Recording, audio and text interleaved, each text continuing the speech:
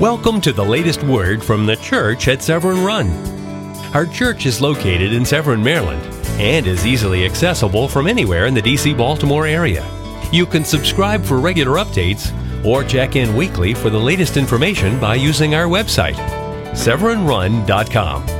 Thank you for visiting. And now, today's message.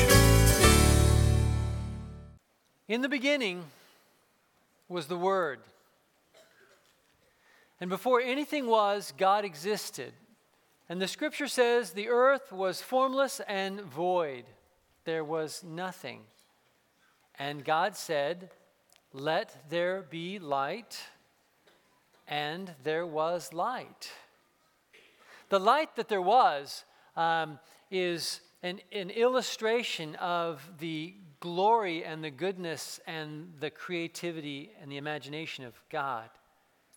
The light was not simply a white flash, plain. The light was glorious and infinite. That picture that you see behind, that is not some work of art that some human being came up with.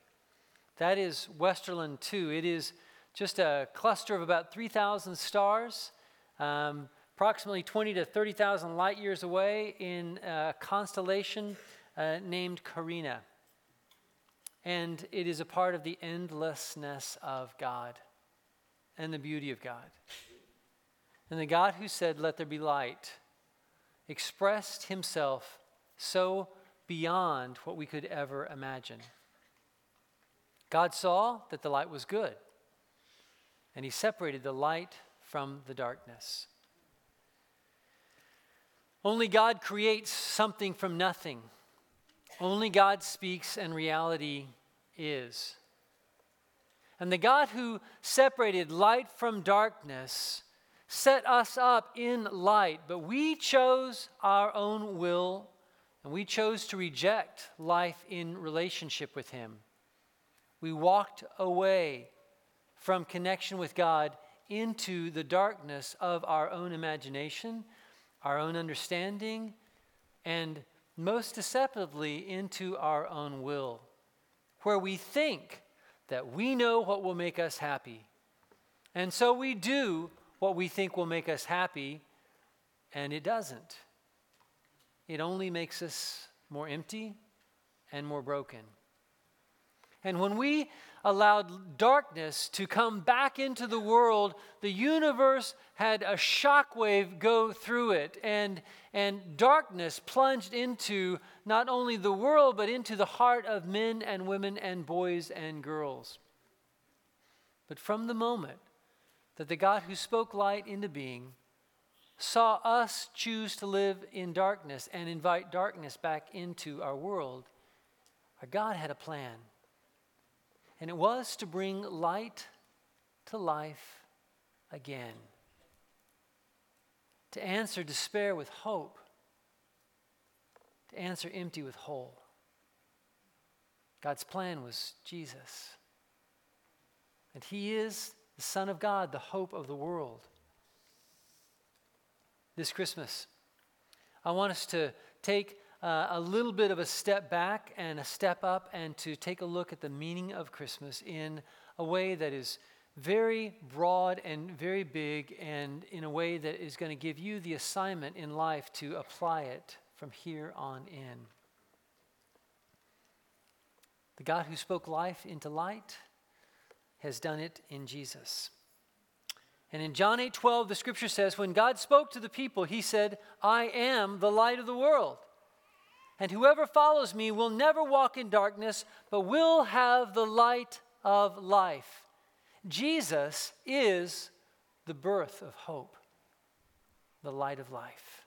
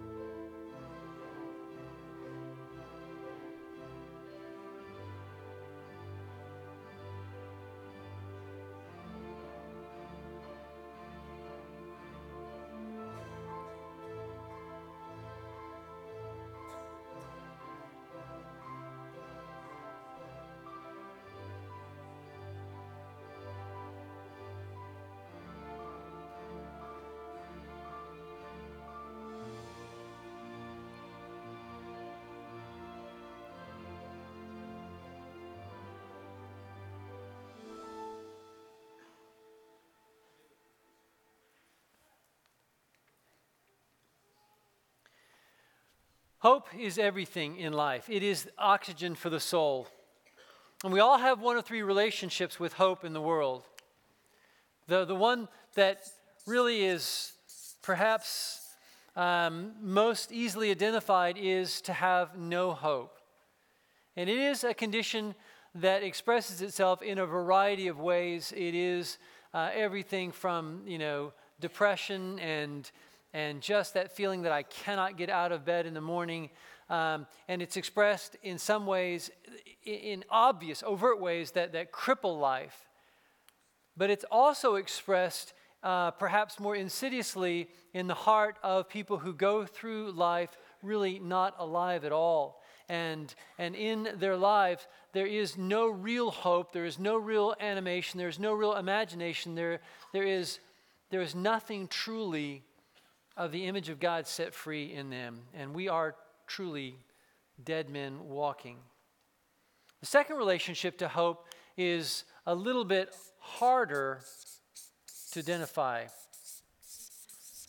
because it's those with false hope.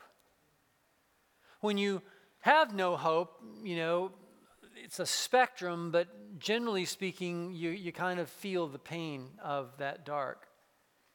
But to have false hope means you're trying to create light on your own, and it is trying to create a light that does not last, and ironically, a light that does not illuminate anything. To have no hope leaves us dying slowly in the dark. To have false hope is death delayed by deception. That we put our hope in someone, something. We put our hope in some imagination of ours, and we run towards it only to find out too late that we ran off a cliff. And then there is the meaning of Christmas. Not tinsel and lights, not snowflakes and, idyllic mangers, but real Christmas. Gritty, dusty, painful, and real. And that is real hope.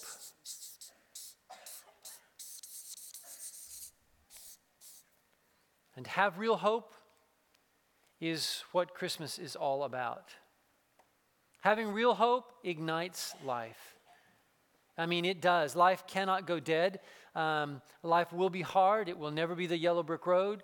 But to have real hope is the art of starting again. To have real hope is to become ever more alive, to never stop growing, never stop increasing, never stop learning, never stop pushing, never stop being led, never stop being inspired, to never stop living.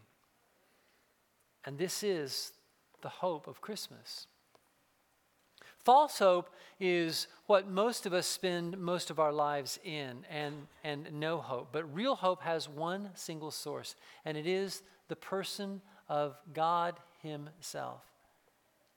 The scripture says in 2 Samuel 22:29, "You are my lamp, O Lord. The Lord turns my darkness into light." And so, unlike modern consumeristic Christianity, which uses God to get, which absolutely, says, God, I'll have a relationship with you if, and then tries to barter and deal with God for the life that it wants, a real hope is not in circumstance, it is in God alone, has a single source. And when hope comes alive in the God who created light and is light, then everything changes. And so this Christmas, I want us to move beyond tinsel and beyond even, perfect family experiences, Martha Stewart and otherwise.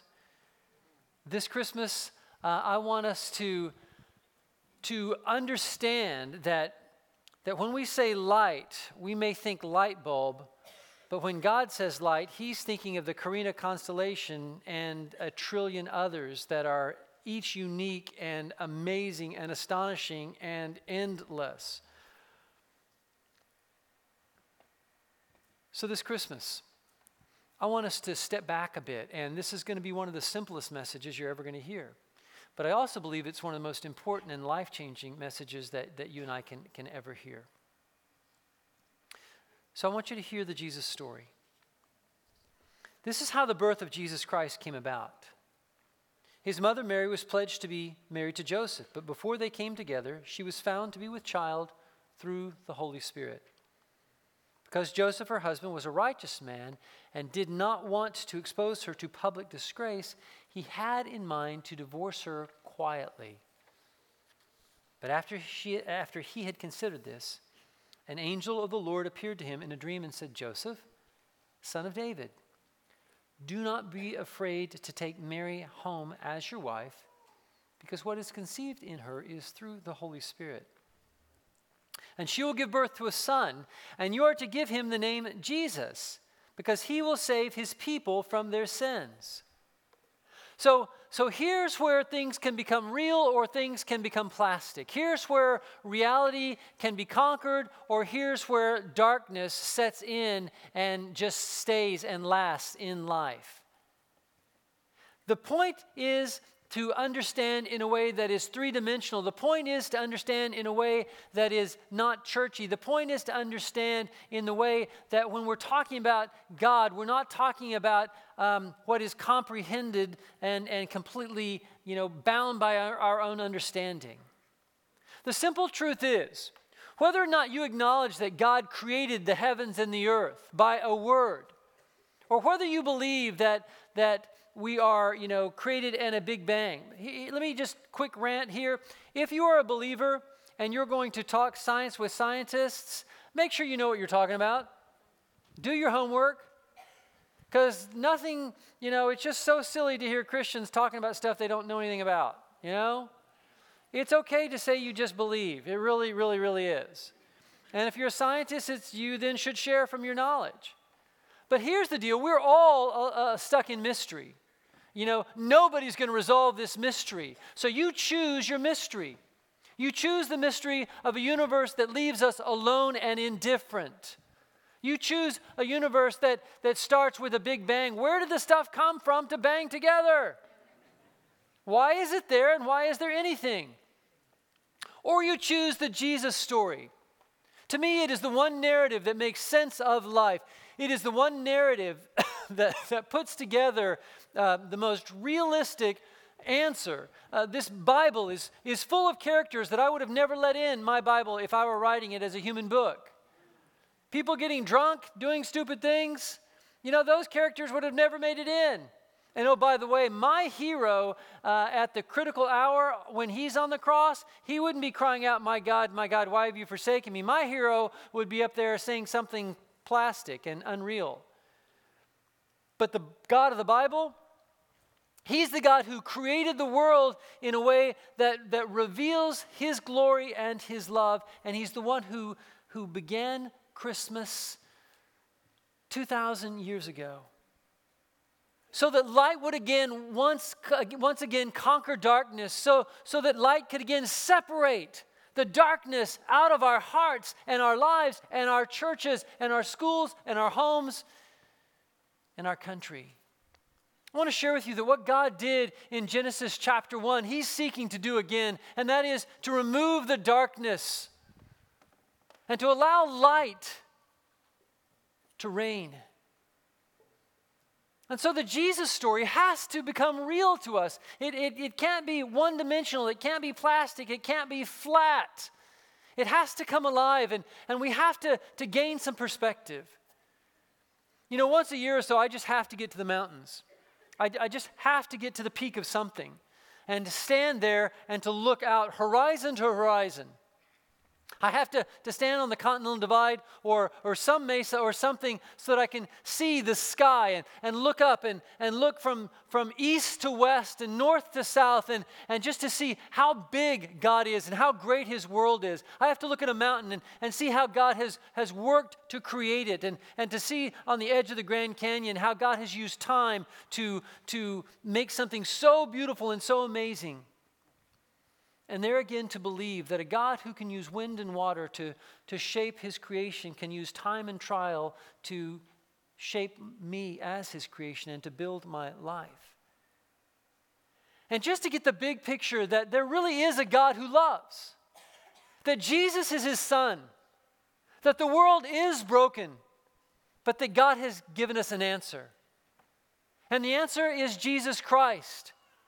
And because Jesus was born into the world, we're not talking about a nice, tame, religious baby that we can put in some alcove in an irrelevant section of our churchy life. Jesus is the centerpiece of the work of God. The God who barad and created in the beginning has created again in Christ.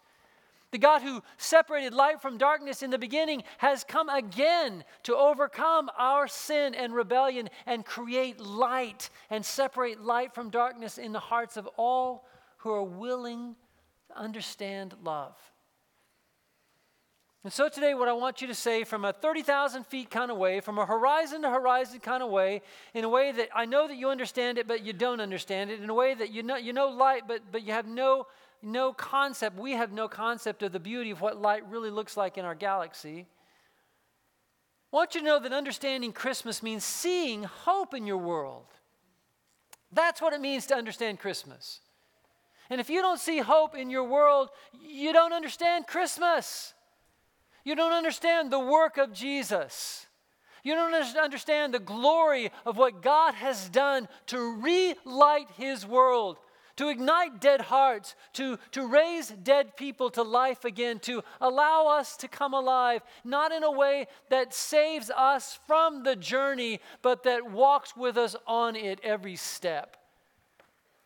Can I remind you that Jesus sweat, and that he bled, and that he cried, and that you and I are probably going to have to do the same thing on our way into eternity, but it's going to be okay, because there's hope in the world. And when we understand Christmas, we come alive in hope. We don't live in the dark any longer. We don't live with no hope. We may struggle through it. Some of you are more prone to depression than others. Some of you, you have no mercy or compassion with those who are, suffer from depression because you don't. It's just not in your DNA. And so we all think everybody's just like us. You know that, right? Or should be. We all think we're the center of everything, even politically. Right now, you think you're the center of all politics and everybody's to the left or the right of you. Well, it's not right politically, it's not right theologically, it's not right otherwise. Just because you don't suffer with depression doesn't mean that other people aren't prone to. The point is whether you suffer from it or not. Christ will make you alive in hope. And if you don't suffer from depression, then you suffer from something else, and Christ will make you alive in that as well. Charles Spurgeon said, we are too prone to write our trials in granite and our blessings in sand. And understanding Christmas means that God has completely reversed that. And now our blessing has been written in granite. It has been written and engraved in actually the palms of Christ's hands. And our trials and blessings, they'll be blown away. They will be scattered. They will last no longer than words written on the beach as the tide comes in. All of our trials are very, very temporary. And the effect of Jesus is found in Matthew chapter 4, verses 13 through 17. Leaving Nazareth, he went and lived in Capernaum, which was by the lake in the area of Zebulun and Naphtali. Everything, again, Jesus is always going out to run into broken people. He's never making life about himself. He's always going out on the road to encounter people who are far from God. And everything in Scripture ties together, just as everything in life ties together in ways that are more intricate than you and I imagine. And Jesus went to the area of Zebulun and Naphtali, verse 14 says, to fulfill what was said through the prophet Isaiah. Land of Zebulun and land of Naphtali, the way to the sea along the Jordan, the Galilee of the Gentiles, the people living in darkness. They've seen a great light, And on those living in the land of the shadow of death, a light has dawned. That is Christmas.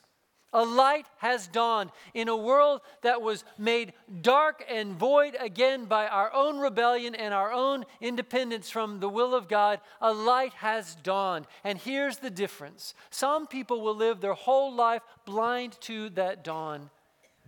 Some people will live their whole life stumbling around in the dark. Some people will live their whole life without any hope at all. Others with this false hope and that false hope, trying to create something on planet Earth that is a substitute for heaven, and they will spend their whole life never seeing the dawn. But others will look around, and in their tears, and in their pain, and in their hurt, and in their loneliness, and in their abandonment, they will open their eyes. And they will see this glimmer of hope in a universe that is Christ. And they'll see the light of Christ, and they will begin to believe. And as they believe, the light will dawn. And there will be an increase in their life. And life will still be hard. You know what? I believe in Jesus. And I'm going to die. I hope it doesn't hurt much. I would prefer to go quietly in the night. But if not, then a motorcycle off a cliff would be great too, you know? However it's going to be, I don't like it already. But it doesn't matter. Because the Jesus who sweat, who lived, who loved, who bled, he's conquered death. And he is the light of life. I am the light of the world, Jesus says. No one who puts their hope in me, no one who puts their hope in me will ever walk in darkness, but they will have the light of life. That's the Jesus effect. That's the effect of Christmas. And so Jesus says that in the land of the shadow of death, that's where you live right now. Many of you right now, right here, you feel the shadow of death in your life. You feel the hopelessness. You feel the aloneness. You feel the fear. And whether it makes you angry or depressed, if you'll just turn and face it, you know that the place we live in is badly broken. And so the Christmas story of a Savior just makes sense. And so Jesus, in light of this, says from that time on, the scripture says, Jesus preached, "Repent, for the kingdom of heaven is near." You are not far from new life. You are not far from new hope. You are not far from change and love. It's nearer than you know. You just have to repent. Repent is a great word that we need to redeem, to understand. And repent simply means to allow God to give us a new perspective, to think differently on a thing. It means to have a new interpretation of life, to experience a willing change of heart. Guys, with all my heart, I'm telling you, there is hope this Christmas. Why is there hope? Because Jesus' birth actually saves believing people from dying in the dark. This isn't churchy rhetoric. This isn't removed from real life. This is as real world and gritty as it gets. 1 Peter 1:3 says, "In his great mercy, God has given us new birth into a living hope through the resurrection of Jesus Christ from the dead." I love that phrase, a living hope. Why is there hope? Because things are going to get better. They just are. I'm not asking for a show of hands here, but how many of y'all live waiting for the other shoe to drop? You know what I mean? Like, when's the next bad thing going to happen? No. No to hell. Yes to heaven.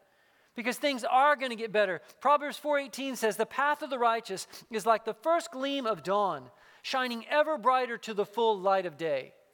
And what that means is that when you believe and that the God who spoke light into the universe speaks light into your life through Christ, that you grow and that you overcome and that you never quit and you never surrender. You never give up. You never stop trusting and turning and believing and repenting and allowing God to separate the darkness in your life away from his light. There's hope because heaven is real, and the truth is we're already there in heart. Philippians 3:20 says, "But our citizenship is in heaven, and we eagerly await a Savior from there, the Lord Jesus Christ."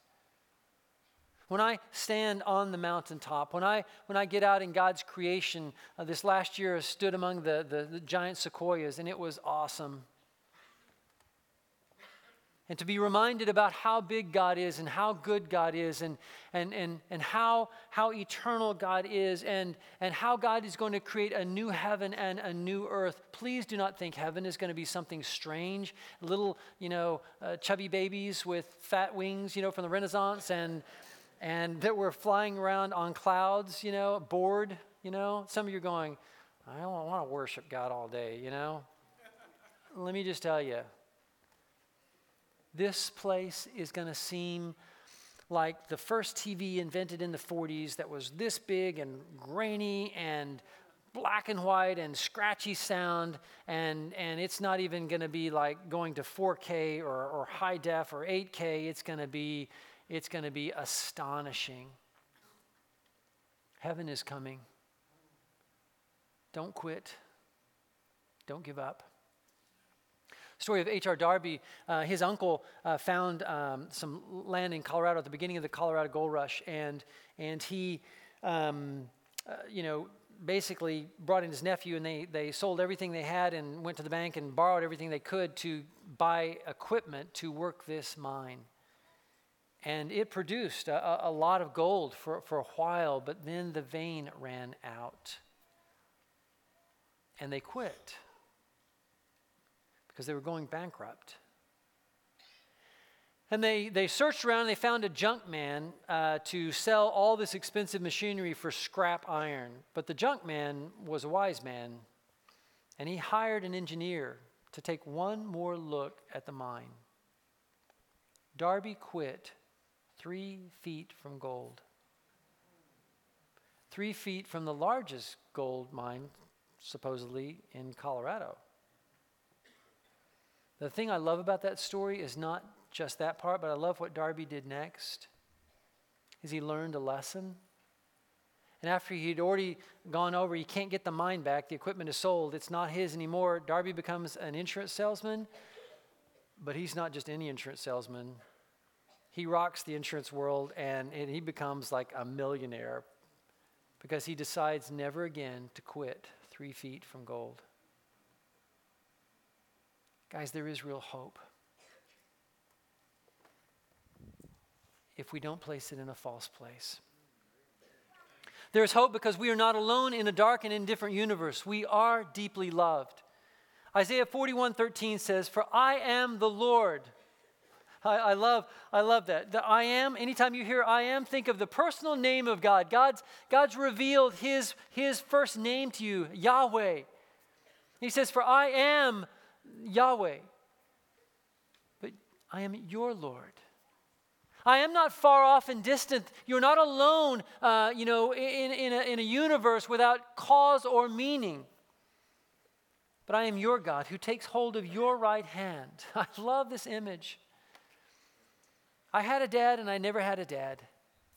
I had a man in a house who was my father, but he was never a father. And I have on 1,000 occasions been driven to this scripture and heard the call of my heavenly Father saying, "Hey, Drew, give me your right hand." And I have a picture of me. It's kind of embarrassing, but here I am, an adult, reaching my hand up to my daddy. And we're just going to walk through whatever feels dark and is the land of the shadow of death. And in love, let my dad take me through it. I'm the God who takes care of you and who holds your right hand and says, "Do not fear, I will help you." There's hope because there's help. And God will help. There's hope because God is hope. That's the bottom line. Romans 15:13 says, "May the God of hope," do you hear that? Not the God of hate, not the God of criticism, not the God of confrontation. May the God of hope fill you with all joy and peace as you trust in him. That's the repentance piece. So that you may overflow with hope. By the power of the Holy Spirit, not your own will, not just positive thinking, but by a divine power that began the universe, sustains the universe, and will recreate the universe. That same divine power comes to live inside of you, energizing your life. We become ever more alive in hope. We are not dying down. We're not waiting for the other shoe to drop. We are overflowing with hope and are people of impact, people of effect in the world. And guys, I want to say to you that possibly our biggest sin in the world is hopelessness. When we think about sin, when I think about the biggest sins in the world, usually we start thinking sexual, you know? And guys, that's typically the first place we go, you know? And typically we don't think women, you know, but since guys are thinking sexual, there has to be somebody that guys are, you know, sinning with. So I guess women, you're in this thing too.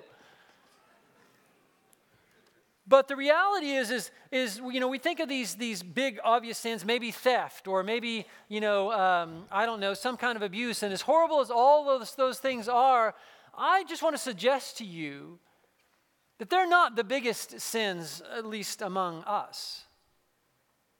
The biggest sin that you and I are guilty of, that is draining our life, that is killing us in the land of the shadow of death, is hopelessness. And the church of the living God is the hope of the world, but it has failed its call and it is not alive in hope. America is spiritually declining. We have maybe 12% of people who are worshiping on a Sunday morning, whereas in 1962 we had some 62% of people who we are becoming more and more without a base and anchor. But it is not the government's fault. It is our fault. It is the church. It is we who believe, who are living without any real Christmas hope, that is to blame for where our country is. Now that may be true, but here's the deal. What that means is that we can change everything. Because understanding Christmas means seeing hope in our world, means seeing hope alive in the world, means seeing the possibilities of Jesus at work. It means seeing the possibility of God creating new life and winning people and rebuilding, redeeming his world. Deuteronomy 31:8 says, "Do not be afraid or discouraged." And I'm telling you, you can look at a church and see when it's hopeless. There's no joy, there's no power. There's no inspiration for people to invite other people because they're embarrassed by the message. You know, we don't want our friends to really know what we're about or what we believe. No. A church that's alive in hope stands lovingly strong on the gospel of Jesus and is proud of it. A church without hope never does anything in the world. It just meets, which is nothing. Because when you meet Jesus, you are changed and you go away changed. When you meet Jesus, you are loved and you go away to give love. When you meet Jesus, the darkness is separated out of your life and light floods in, and everywhere you go, you bring light. Starting with your families, then your workplace, your school. If the church would rise up and be the church of the living God, then we can and will change America back. We'll change Baltimore City. We'll change Washington, D.C. We'll change Anne Arundel County if we will only believe that the God who said, "Let there be light," has in Christmas spoken a light that is the light of life. Do not be afraid or discouraged. The Lord will personally go ahead of you. He will be with you. He will neither fail you nor abandon you. And when you and I start living in that hope with that kind of confidence, we're going to attempt amazing, extraordinary things for God that will be epic. But we need to repent. We need to repent today. Right now, I'm going to ask you to stand up.